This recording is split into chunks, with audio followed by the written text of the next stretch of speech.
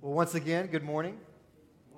It is great to see all of you here today. I know that we have some people out with fall break that was supposed to happen for the schools and some other things or trips or whatever, but y'all, it is great to be in the Lord's house today and excited for all of you to be here this morning. As we continue our series through the book of Ephesians, I would ask if you have a Bible with you, please open up to the book of Ephesians. And we are going to be turning the chapter in more ways than one. We're going to be in a new chapter, but we're also about to move into a new area of the book of Ephesians. We'll be in Ephesians chapter 4 as we continue our series, Life in Christ, How His Story Changes Yours. And this morning we're really moving, this is the pivotal shift in the whole book of Ephesians. Paul's going to begin this next section by saying, I therefore, and that therefore is going to take in totality, all of chapters 1 through 3, based on everything that I have said so far. Now it's time to go and to do. We've learned really the last 3 chapters have been about who you are in Christ, what He's done for you. Remember who you are, and now Paul is moving towards, now this is how you need to go and you need to live. Let's look at chapter 4, verse 1. He says, I therefore, a prisoner for the Lord, urge you to walk in a manner worthy of the calling to which you have been called. I urge you to walk in a manner worthy of the calling to which you have been called. When I was growing up, I believe it was right before I started 6th grade, a movie came out called The Princess Diaries. And many of you probably have seen that movie. It is probably Anne Hathaway's beginning movie that really kind of got her on the scene. But the whole movie of The Princess Diaries is about this character named Mia Thermopolis. How she's this awkward teenage girl who lives in San Francisco with her mom alone, and they're in this beat-down, run-down area. I think they're living in like an old fire station or something like that. And she gets word one day that her father passed away.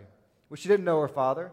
But come to find out, she actually learned that her father was actually royalty in another country. She gets visited by the Queen of Genovia, who's played by Julie Andrews.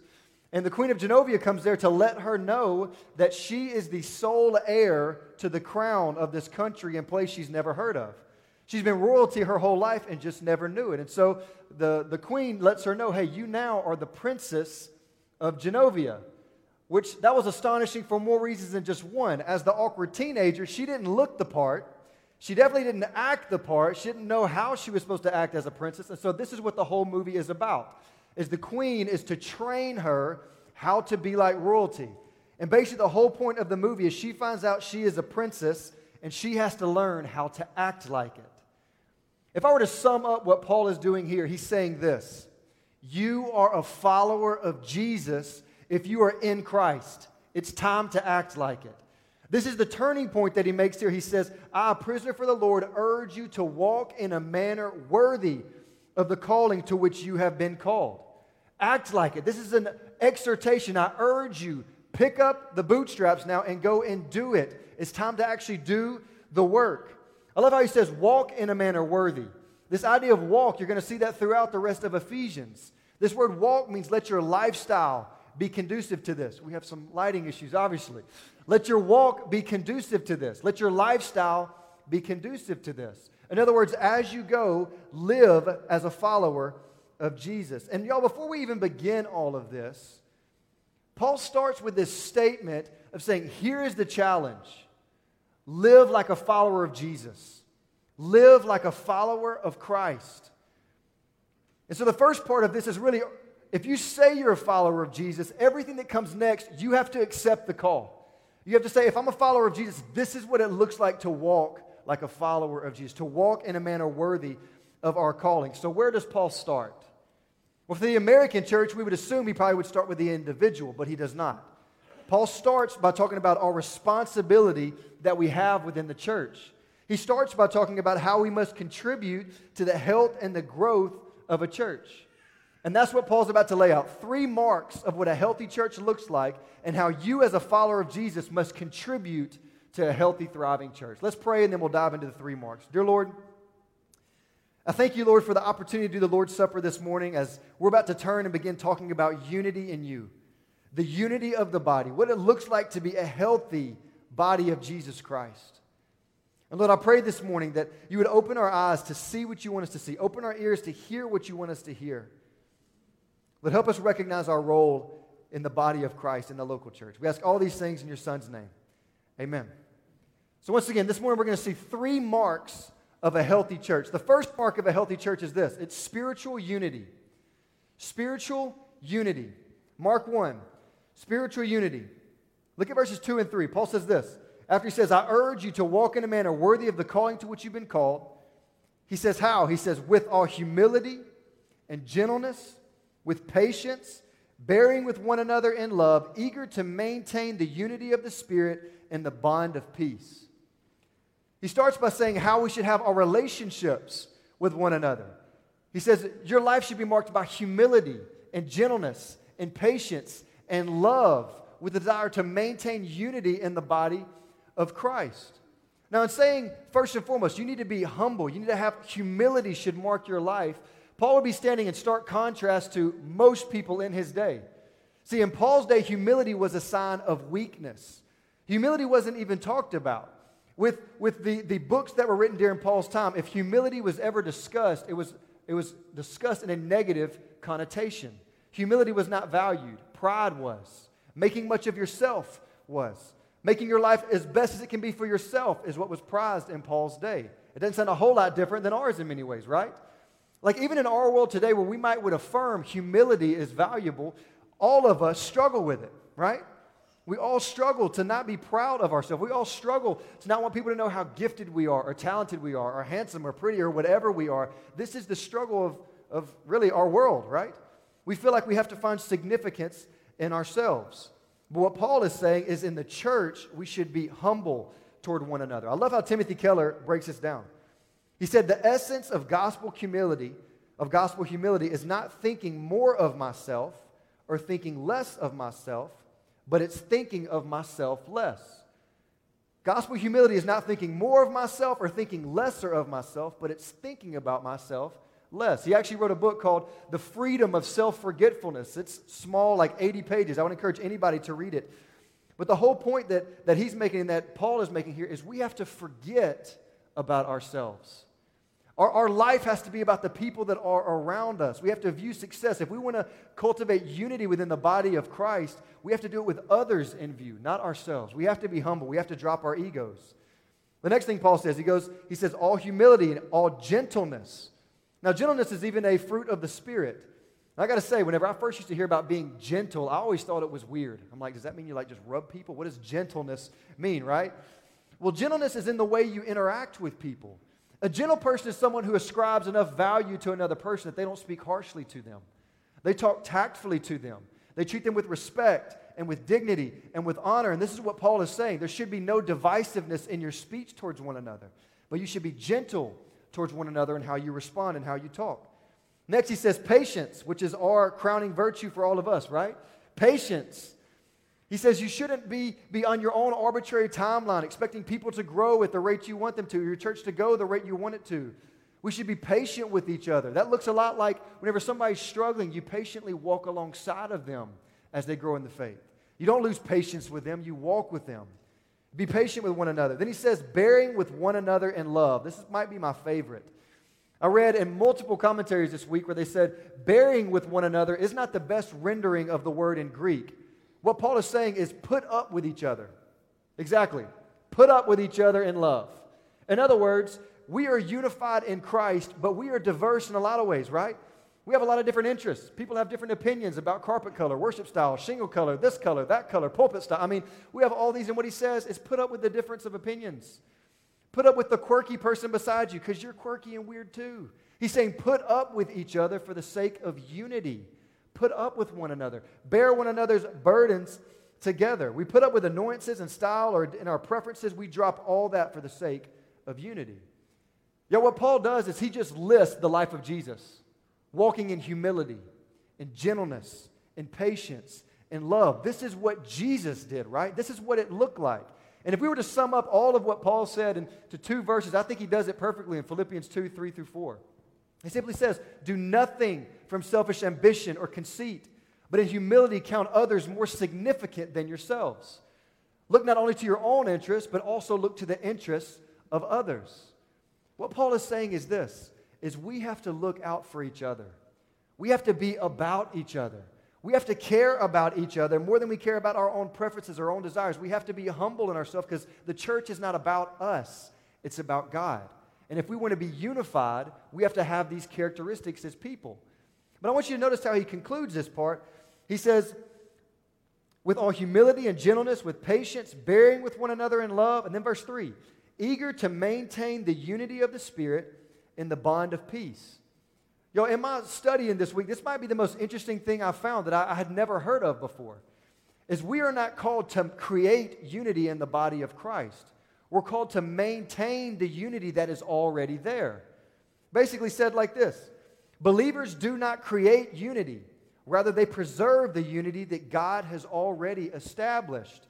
In other words, we maintain this unity in this bond that we already have. We're already bonded together in Christ. We're bonded together through our faith. We're bonded together through our God. Therefore, it's not our job to create unity. It's our job not to mess it up.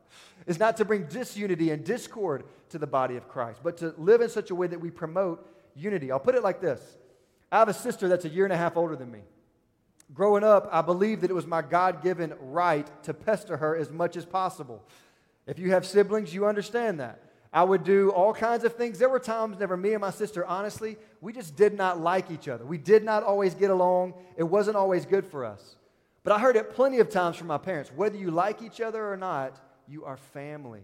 Whether you like each other or not, you are brother and sister. Whether you like it or not, you're under this house together. In other words, your unity goes beyond what you like or dislike. Your unity is that you are brother and sister. And in essence, this is what Paul is saying. He's saying we are united in Jesus. All the other stuff is menial. Our preferences or whatever, we all live for the same common goal and same common mission. Make much of Jesus, live for Him, walk in a manner worthy of the calling. To do that, we have to lose our egos, lose ourselves, and love and be alongside one another. Paul's point is that we are unified. This isn't something we have to seek to be. Rather, it's something we must recognize and protect. And just so all of us understand, he goes on a little riff here from verses 4 through 6, reminding us of the unity we have. Look at verses 4 through 6. He says, there is one body and one Spirit, just as you were called to the one hope that belongs to your call. One Lord, one faith, one baptism, one God and Father of all, who's over all and through all and in all. At the end of it, you want to say, Paul, we get it, right? We get the point. But his point is saying this, y'all, look, we are a part of one body. Anybody who is a follower of Jesus Christ, I don't care your denomination, I don't care your differences in secondary issues. If you are a follower of Jesus as the Bible says it is, then you are bonded together.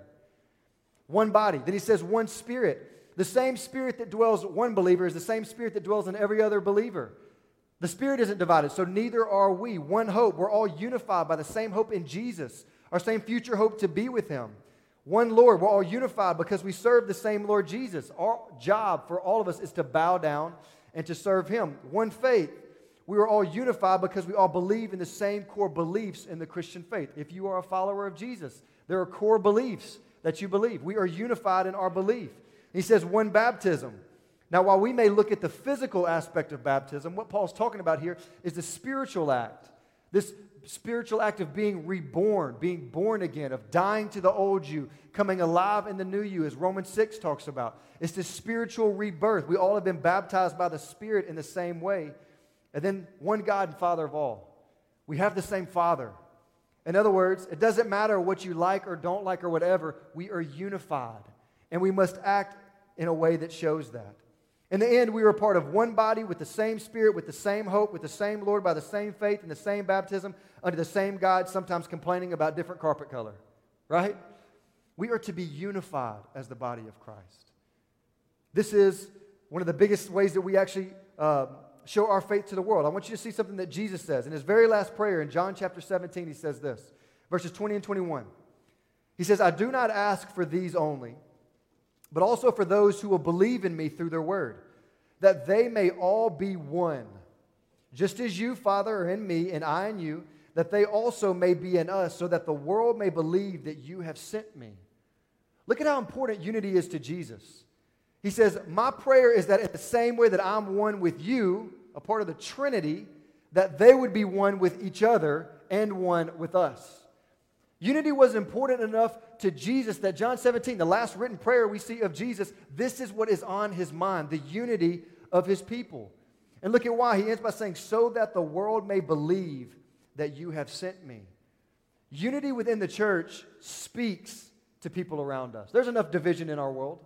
There's enough divisiveness. We don't need that in the church. We should be an example of what unity looks like. Y'all, the word community literally is two words put together. Common unity. You find community where you have a common interest and it's the main aim of your life. That's why football players, sometimes they can have this common unity to win a championship, and it doesn't matter about all their differences or whatever it might be. The community of the church is our common unity is Jesus. And we put everything else as secondary behind that. You know, at this point, before we even move to the next part, I would encourage you to think about this. Do you promote unity within the church, or do you contribute to the disunity that may be in the church? Do you have trouble with gossiping or talking about others? Do you let differences or preferences divide you? Do you lose patience with people very quickly? Maybe you have grudges or you're unforgiving to certain people, or maybe there's anger or bitterness in your heart toward another. Y'all, in the church of Christ, there should be none of this.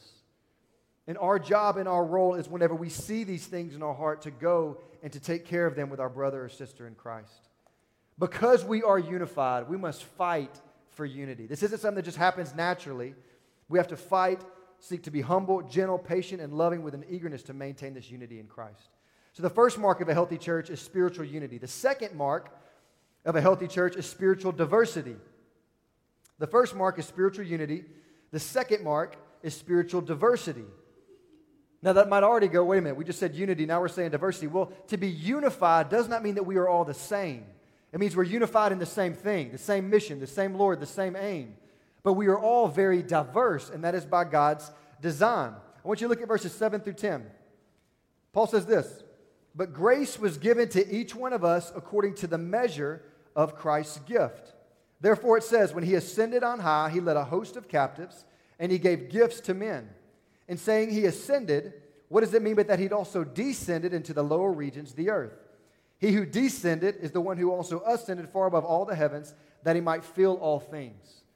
Initially reading this, you might be going, who's ascending, descending? What's really going on here? What Paul is trying to say is that Jesus descended to earth. He paid for our sin on the cross. He rose from the dead, and then he ascended into a heaven. If you remember, Jesus, before he left, he told his disciples, it is to your advantage that I go, because when I go, I'm going to send a gift, and that gift's going to be the Holy Spirit, the Comforter, right? The Counselor. He's going to send the gift of the Holy Spirit. Whenever the Holy Spirit was sent, he sent gifts with the Holy Spirit. Spiritual gifts is what we typically call them. That's what he means in verse 7 by saying, but grace was given to each one of us. It's a spiritual gift that God has given to us. In other words, we have been given diverse gifts that help promote the unity of the church. Paul continues on this idea going into verse 11. He talks about specifically, and he gave the apostles, the prophets, the evangelists, the shepherds, and teachers to equip the saints for the work of ministry. So he starts by talking about some of these initial roles that God has given, or leadership roles within the church. Two of these are foundational ministries that they aren't needed anymore, and the other three are still today. First, he says the apostles. An apostle by the book, in its most technical sense, refers to the 12 apostles of Jesus, or it refers to Paul. To be an apostle of Jesus, it was very strict. You had to see the risen Lord. You were given specific ability to preach the gospel in areas where they'd never heard it. It was accompanied by signs and by wonders. Apostles of Jesus also, whenever they spoke or whenever they wrote with the authority of God. That role is no more in the capital A apostle sense. Now, if you hear somebody say that they're an apostle or they've been sent somewhere, the word apostle means the sent one. So basically, we call them missionaries. But it's very different than the capital A apostle of God's word, even though we still send people to take the gospel to other areas in the world. Secondly, was prophets. Once again, in a technical sense, a prophet was the mouthpiece of God to a people. In the Old Testament, that's why you see Isaiah, Jeremiah, these guys saying, thus says the Lord. He's given me a word for me to share with you. Now, there are still people, right, who are called to take God's word and share it with people, but God reveals his word to people to share it. He doesn't give us new words or new revealed will or new whatever. God has given us all that we need to follow him in his word. Now, you may hear somebody today say, you know what, well, I'm a prophet. Whenever somebody says that, what they probably are meaning is I've been called to take God's word and speak life into people. Now, I wouldn't necessarily be comfortable saying that in every way, but that is how they might use it. The other is evangelists. We're probably more familiar with the word evangelist than we are apostle and prophet in a lot of ways. An evangelist is someone who is gifted in persuading people to understand the truth of the gospel.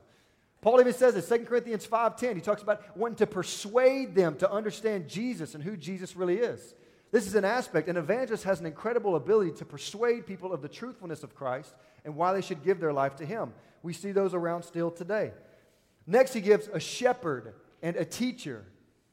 And the more I studied about this, most people believe this in Greek, these are actually joined, grammatically they're joined together. So it's almost like a double role, a shepherd teacher. A shepherd is someone who cares for the flock, cares for the local body.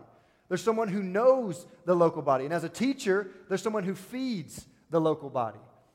These ideas of shepherding and teaching are actually talked about 1 Timothy 3 and Titus chapter 1. They're called elders within the church or overseers in the church. They have this job of shepherding people and also teaching them. I think one of the reasons it's separated is you can be a shepherd of people without actually being a teacher. You see that in larger churches oftentimes, somebody who's there to congregational care, but they're not necessarily a preacher. And then you have in bigger churches now as well, you have teaching pastors who don't necessarily do some of the shepherding work, but their primary work is teaching. But nonetheless, these are the different gifts as far as leadership goes that God has given to the church. But why did God give these specific giftings? And why would Paul point out these? Apostles, prophets, evangelists, shepherds, and teachers. Look at verse 12. He says, their purpose, their goal is to equip the saints for the work of ministry, for building up the body of Christ. Their purpose is to equip the saints for the work of ministry, for the building up of the body of Christ. In other words, what Paul is saying, this goes against a lot of what our American culture or the church culture today says, is that we have staff, they're supposed to do all the work. Or the people who are pastors in churches who think they are somehow uniquely gifted to do work better than the people. That's just not true. We all are given gifts so that we can serve God. And the role of the pastor teacher, the role specifically, is to equip the saints so that they can use their gifts for the glory of God. It's not about one person, it's about all people. It's about serving each other for the common good of helping each other live out their God-given means. I can remember not too long ago, I was actually watching a football game. And there was something that popped up on the football game, and it was of an NFL guy, and it was talking about how he's the offensive lineman, how he was one of the top picks in the NFL draft. In other words, one of the NFL teams, they got to choose one player from all of the colleges that were going to be going or trying to go pro, and they chose to pick an offensive lineman first, which is very common. But for me, I remember I was watching the TV, I was like, isn't it interesting? This guy's getting paid millions of dollars, and he literally, his job is don't let that person get around you. Like, that's his job. He's a professional athlete, and his job is to get in the way. And you know, I was kind of thinking about that. I was like, but to be a professional, you don't really have to be good at a lot of things, right? To be a pro, you should be really, really, really, really good at one thing. Think of a singer. Half the time, they don't write their own songs. They're just really good at singing. It's the same way with football. To be a professional offensive lineman, you're just blocking for the quarterback. That is your role. Now, what would it look like one day if the offensive lineman went up to the quarterback and said, I'm tired of you getting more jersey sales than me. I'm throwing the ball today. My guess is that wouldn't go over very well, right? It wouldn't go over very well at all. What would it look like if the kicker said, I'm tired of getting made fun of and jokes being about me. I'm going out there to hit somebody today. I'm going to be the linebacker. Most likely, it wouldn't go over very well. One thing you see about football is there are distinct roles. And the team's ability to succeed is all based on how much people know their role and they do it well. And above all, it's not about you or about your position. It's about the team. Whether you're starting, whether you're backup, whether whatever, it's to promote the good of the team. Because overall, you're supporting or you're representing your school or your city, if it's a professional league or whatever it might be. And what Paul is saying to us is this. All of us are role players in the church. All of us. Even the pastor. I'm a role player in the church. My role is to equip, is to teach, is to do those things. Your role is to understand your gifting and serve one another. Look at what it says here once again. To equip the saints for the work of ministry. It is their job also to do the work of ministry for building up the body of Christ. Y'all, we are unified. Our church is built up whenever each of us jumps in and we serve using our spiritual gifts. I love the way Klein Snodgrass, who's a scholar, says this. He says, a spiritual gift is merely the way the Spirit works through a person for the good of the community. A spiritual gift is merely the way the Spirit works through a person for the good of the community. Now, I want to note this. We're in a day and age where I know a lot of people are about taking personality tests or taking Enneagram tests or taking this test or my strengths test or my whatever test. It's the same with spiritual gifts. I know millions of people, it seems like. Obviously, I don't know millions of people. I know a lot of people that take spiritual gifts tests, and then once they say they found their spiritual gifts, that was the goal. The goal is to find out how I'm gifted. That's not the goal at all. And I think you notice even here, Paul doesn't even discuss gifting types. He focuses more on the attitude than he does specific gift. You see, what I've found is people that want to serve, that say, I'm going to serve, they're going to find out their spiritual gift. You know why? Because they're going to start serving. That's the way it works. You start serving in different areas of the church, and in so many ways you find out what you like and don't like. You think that you're okay with babies, and you sit in the toddler room, and you realize, I'm about to die if I stay in here much longer, right? Like the more you serve, the more you find out how God has uniquely designed you to serve. Paul's focus here isn't how to figure out or to use your gift. Rather, it's for them to recognize their need in order to do so. It's the heart and attitude behind the matter. I love how Tony Morita, a pastor in North Carolina, says this. He says, every member in the local church should grow up and use a towel, not wear a bib. Should grow up and use a towel, not wear a bib. What is he saying? He's saying we don't come to church just to eat, just to get fed. But like Jesus, we put a towel around our waist and we wash feet. We serve people that are around us. This is what Paul is wanting them to understand. Your role in the church is to be a giver, not a taker. Your role is to be a giver, not a taker. And y'all, to be clear, there will be a process in the future where my goal will be to help you understand not just your spiritual gifts. I don't know if a spiritual gifts test really can help you that much. It can give you ideas. But a way to help you understand, God has uniquely designed all of you through your experiences, through your talents. Most often, spiritual gifts look like sanctified talents. I wanted to be a teacher before I became a believer. I think I'm still using that, right? Hopefully there's a gifting there, but I'm still using that, right? And so the whole point is one day we will be able to walk through those, but the main point that Paul's getting to is what is your attitude towards serving? Do you have an attitude towards, I want to be a part of the church and serve however I can? We've all been given gifts to serve, and we need each other in order to help the body grow. So the first mark of a healthy church is spiritual unity. The second mark is spiritual diversity, people understanding their need to gift or their gifting and applying it to the church and serving the church. The third mark of a healthy church is spiritual maturity. The third mark is spiritual maturity. Look at verse 13. Paul says, to equip the saints for the work of ministry, for the building up of the body of Christ, for a goal, until we all attain to the unity of the faith and of the knowledge of the Son of God, to mature manhood, to the measure of the stature of the fullness of Christ. What he's saying is we serve each other. We are unified together with the common goal of helping everyone grow up in Jesus. Grow up and know more about Him. Grow up and look more like Him. We help each other answer the call to live their life in a manner worthy of the calling to which you've been called. This is not an individual race. We are called to do this together. And Paul says we do this until all of us grow in the unity of our faith. We grow in our knowledge of Christ, and we grow to maturity. Pastors equip and teach in order to equip the saints to do the work of ministry, in order for everyone to reach their full maturity in Christ as we serve one another. And look, there's a purpose to this. Look at verse 14, right after.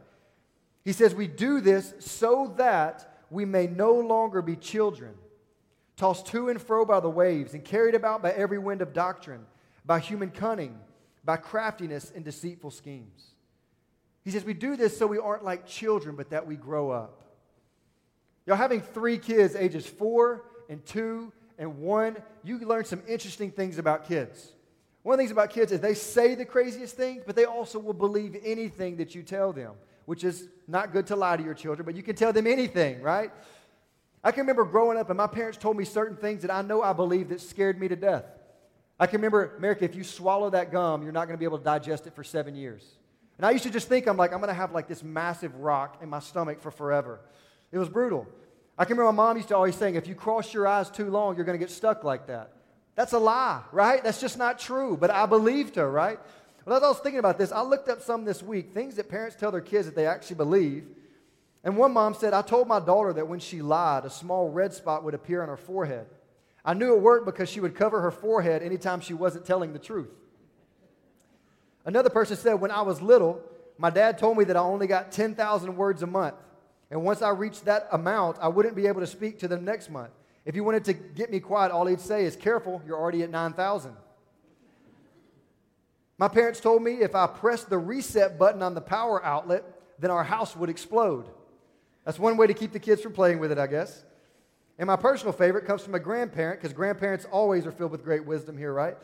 So my grandfather told me that there was a tube that connected my belly button to my bottom. And if I were to unscrew my belly button, then my bottom would fall off. Can you imagine the fear in that kid as they're being tickled as a kid, right? Like, don't anything but the belly button, right? Like, it's incredible to see the stuff that kids believe, but that's what marks a kid, right? They're gullible. They'll believe anything. And what Paul is saying is you need to grow and mature in Christ so that you aren't like a child, getting tossed to and fro by the waves, being carried about by every wind of doctrine, by human cunning, by craftiness, and the deceitful schemes that are in the world. If we don't know this, there is a message from the world that is coming to us, and it lays prey on the Christian. So often, we fall prey to the lies of the world. We may say, you know what, I know my life isn't about financial success or about my status or about what I own or about pleasure, but how do we live? So often, we live like children, tossed to and fro, running after these things of the world. We may say, you know what, I know that Jesus is one of them. I know that God is in control. Then something happens in our life, and what happens? We begin to doubt in God. We doubt in who He is. We doubt that He is here. We doubt that He is around. We doubt that He is working. For many of us, we have people begin to question, the validity of God's Word or the validity of what we believe or a wrong gospel like the prosperity gospel or something like that. And if you're not strong in your faith, you can start falling for these. And what Paul is saying is we need each other to use our various gifts to build up the body of Christ so that we can become fully mature adults in Jesus Christ. So that the waves or trials of life, the teachings or lies of man will not cause us to go for a loop. We will not fall for these lies simply if we are steeped in God's Word and mature together. Our goal is for all of us to arrive together. Look at verses 15 and 16, how Paul ends this verse, or this chapter or section. He says, rather, speaking the truth in love, we are to grow up in every way into Him who is the head, into Christ, from whom the whole body, joined and held together by every joint with which it is equipped, when each part is working properly, it makes the body grow so that it builds itself up in love. I don't know if I've heard the phrase before, adulting, but a lot of younger people use that, specifically college students. This idea of adulting means I'm moving out of adolescence, and now I have to learn how to be an adult. I'm adulting. Well, what Paul uses here is a word that we can't really translate in English. Whenever he says speaking the truth in love, he says truthing one another in love. We're truthing one another.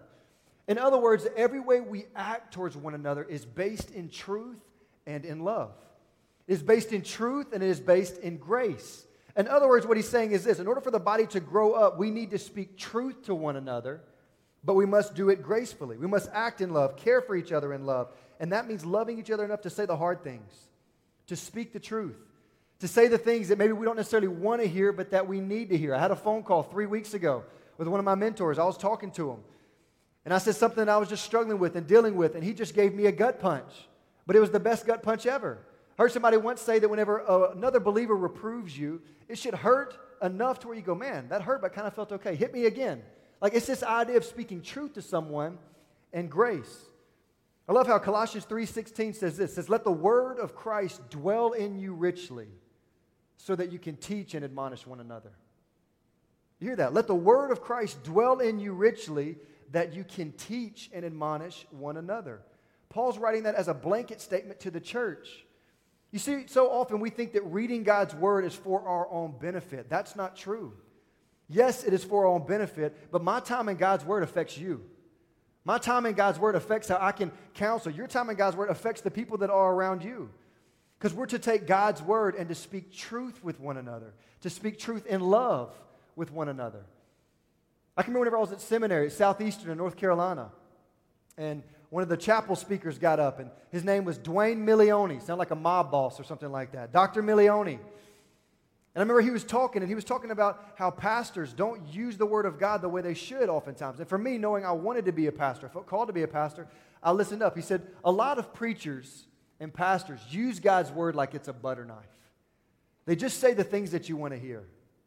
God loves you. It's okay. God's going to just take care of you. God's going to whatever. And all they do is just rub the nice little butter on you, right? And he said, that's not right. You're not loving people if you're just a butter knife. He said, but the problem is many go to the opposite extreme. They use God's word like it's a chainsaw.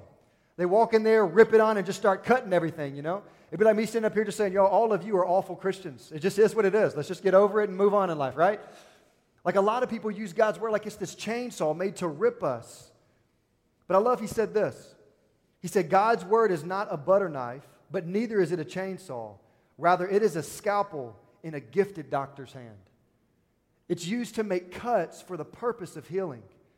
The truth in it is for a specific purpose, to help somebody recognize their area, but you give them the truth, but you give it to them in love. It's not always easy, but it's in love so that they can listen, so that they can hear, so that they can respond. Hebrews 4:12 says, the word of God is living and active and sharper than a two-edged sword, piercing to the division of soul and of spirit, of joint and of marrow, and discerning the thoughts and intentions of the heart. What is it saying? It's saying God's word hits areas that nothing else can, that physical things can't. It can hit your heart, it can hit your mind, it can hit anywhere. And this is how we are to use God's word. As a people, we grow up in his word. We learn his word so we can truth one another. Speak the truth in love so that we can mutually grow up and be mature followers of Jesus together. Look again at how he ends this in 16. When we do this, he says, the whole body, joined and held together by every joint with which it is equipped, when each part is working properly, that means whenever each part is using their gifts for the betterment of each other, it makes the body grow so that it builds itself up in love. To live out our calling to walk in a manner worthy of the calling that God has given us. It is not an individual calling. It is together. It is in a unity. It is in a body of Christ, the local church. And the three marks that we should seek to have mark us is a spiritual unity, doing whatever we can to fight for it. Spiritual diversity, looking at, figuring out how we are gifted and serving one another in that way. And then all of us running towards spiritual maturity, to look and live like Jesus.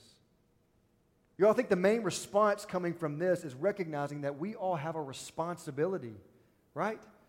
None of us are allowed to just come and sit. We're all called to come and serve, to use our gifts. We have a responsibility, and the question for us is, will we take that responsibility?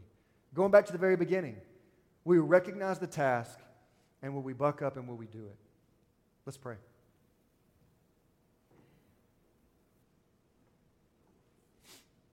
Dear Lord, once again, I thank you for your word. God, I thank you for the truthfulness that you give in it. But God, also the grace that you bring alongside of it. God, you call us to do things you know are too hard for us, but they're not too hard for us if we rely on you. God, you call us to be a certain body towards one another that by nature we let simple things divide us so often. We let our pride, we let our preferences, we let other things divide us, but God, in you we can be unified. Lord, I pray that we recognize this morning that all of us have a role. It's a unique role. It's a specific role. And we all have a responsibility in the body of Christ. Help us, God, as Tony Morita said. Help us change our mindset and attitude to where we want to bring a towel, not a bib. See, how can we serve? How can we love our brothers and sisters in Christ? How can we promote unity? God, help us respond to your word this morning. And I ask all this in Jesus' name. Amen. As Mike is playing, as usual, I just want to ask you a few questions to consider and how you should respond this morning. First, the question is, do you accept the challenge to walk in a manner worthy of the calling? You know, for many of us, we just think so nonchalantly about our Christian walk. If we think nonchalantly, or if we don't see a reason why we should be active in the local church, we need to go back to chapters 1 through 3. Paul only calls them to act when they understand the calling that they've been called to, once they understand what Jesus has done for them. Secondly, I'd ask you this. What area of the virtues listed do you need to work on most to promote spiritual unity? How can you be more humble? How can you be more patient? How can you be more gentle? How can you be more loving? I would ask you this week, maybe just write those 4 virtues out and see, what do I need to change here? How can I be better here? Or even better than that, do what we did last week. Pray. God, help me be more humble. Help me see the arrogance in my heart. Help me be more gentle and patient and loving. Maybe you look around this morning and you recognize that even in talking about this, you've been a part of the disunity in the body in some way. If so, you need to let go of the bitterness and you need to ask forgiveness of the person you've been holding it against. If you have anger in your heart towards someone else, go and get it right. These things are like a cancer in a church, and it promotes divisiveness, not unity. The fourth thing I would ask you is, are you a giver or a taker in the church? Your mindset. You know, some of us can even be givers, but we do it so we can get recognition. That's still a taker. For many of us this morning, we need to ask God to help us have an attitude of saying, God, whatever you want me to do, however you want me to serve. I know it looks different in COVID time, but this will pass. But the question is do we have an attitude of wanting to serve God in His local church? And the last thing I would ask you is, are you seeking to mature in your knowledge and in your walk with Christ? Are you seeking to help others mature in theirs? Do you speak truth to other people? You know, my opinion really isn't worth a whole lot unless it's backed in Scripture. Then I'll stand on it all day long. Are you speaking truth to one another? Are you speaking truth in love to another believer? We're called to do this for the betterment of the body. I want to ask you, as you look at these different opportunities to respond, while Mike prays and sings, think about how do you need to respond to the message this morning?